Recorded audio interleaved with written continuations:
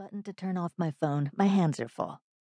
He obliged, then turned back to me and lifted his chin, as if silently demanding that I add another layer of painted beard. "Mommy, look!" I turned to see Jamie, Josh's twin. "See my new costume? Isn't it cool?" "Very cool." I stopped myself before asking, "But what is it?" and studied his outfit for clues. Like most first graders, he had only rudimentary costume-making skills, so at first glance his new outfit looked exactly like Monday's dog costume, Tuesday's raccoon, and Wednesday's penguin. They all used as a base the same set of faded beige footed pajamas. Today he'd stuck tufts of fur rather than feathers to the flannel, so I deduced that he was a mammal rather than a bird. The cat-like whiskers stuck on his cheeks with Scotch tape didn't help much, but then I noticed that the rope he'd tied around his waist, leaving one end trailing 6 or 7 feet behind him, now bore a tuft of fur at the tip. "So you're going as a lion today," I guessed. Jamie beamed. "Look, Josh," he said. "Roar!" Josh was studying himself again in the toaster. "I guess it's okay," he said, "but I want a really cool costume for the real Halloween on Saturday." "Josh," I said, "that's only 2 days away. I'm not sure we have time to make another costume. Can't you just go as a pirate or a cowboy or a space alien or a wizard? We can make some improvements on whichever one you choose." "I want to be a robot," Josh said. It could be worse, I decided. I could easily make him a robot suit with some cardboard boxes and tinfoil. "But not one of those lame robot costumes like Victor's mother made him out of cardboard boxes and tinfoil," Josh said.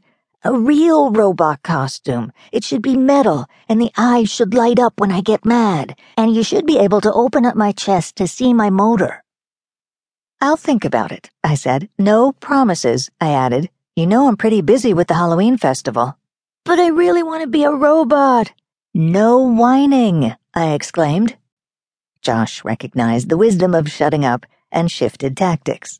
He sighed and donned a look of patient, wistful longing, rather like Oliver Twist holding up the empty gruel bowl.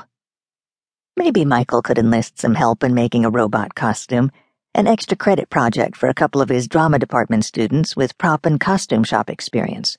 I could ask him.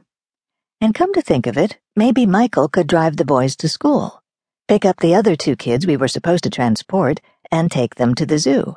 Then I could drop by to soothe Dr. Smoot and still meet them there in time for the tour.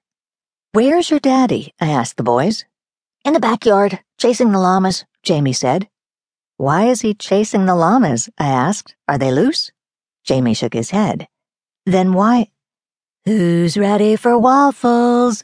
my cousin Rose Noir called out as she sailed in, already dressed in her costume for the day as Glinda the Good Witch. "Yay!" Jamie exclaimed. "Blueberry waffles?" Josh asked. "Organic blueberry waffles," Rose Noir said, "with artisanal maple syrup." The boys sat down and looked expectant. On mornings like this, I was profoundly grateful that Rose Noir still showed no signs of moving out of the 3rd-floor spare bedroom she'd occupied since before the boys were born. I strolled outside to see why Michael was chasing the llamas.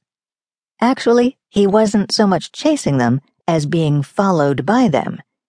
He was jogging briskly around the perimeter of their pasture, and the llamas, ever curious about human eccentricities, were loping along behind him. I leaned over the fence and watched until he drew near, then climbed over the top rail and fell into step beside him. "What's up?" I asked. "An actor's body is his instrument," he puffed. "That's nice," I said. "What does that have to do with your taking up jogging?" Then enlightenment struck. "You tried on your wizard costume last night, didn't you?" I asked. Michael frowned and nodded. "Too tight?" "Not too tight," he said, "but a little tighter than it used to be. Tighter than it should be." Not surprising, since it had been a few years since Michael had donned the costume he'd once worn to play the evil wizard Mephisto on Porphyria, Queen of the Jungle, a long-cancelled cult TV fantasy show.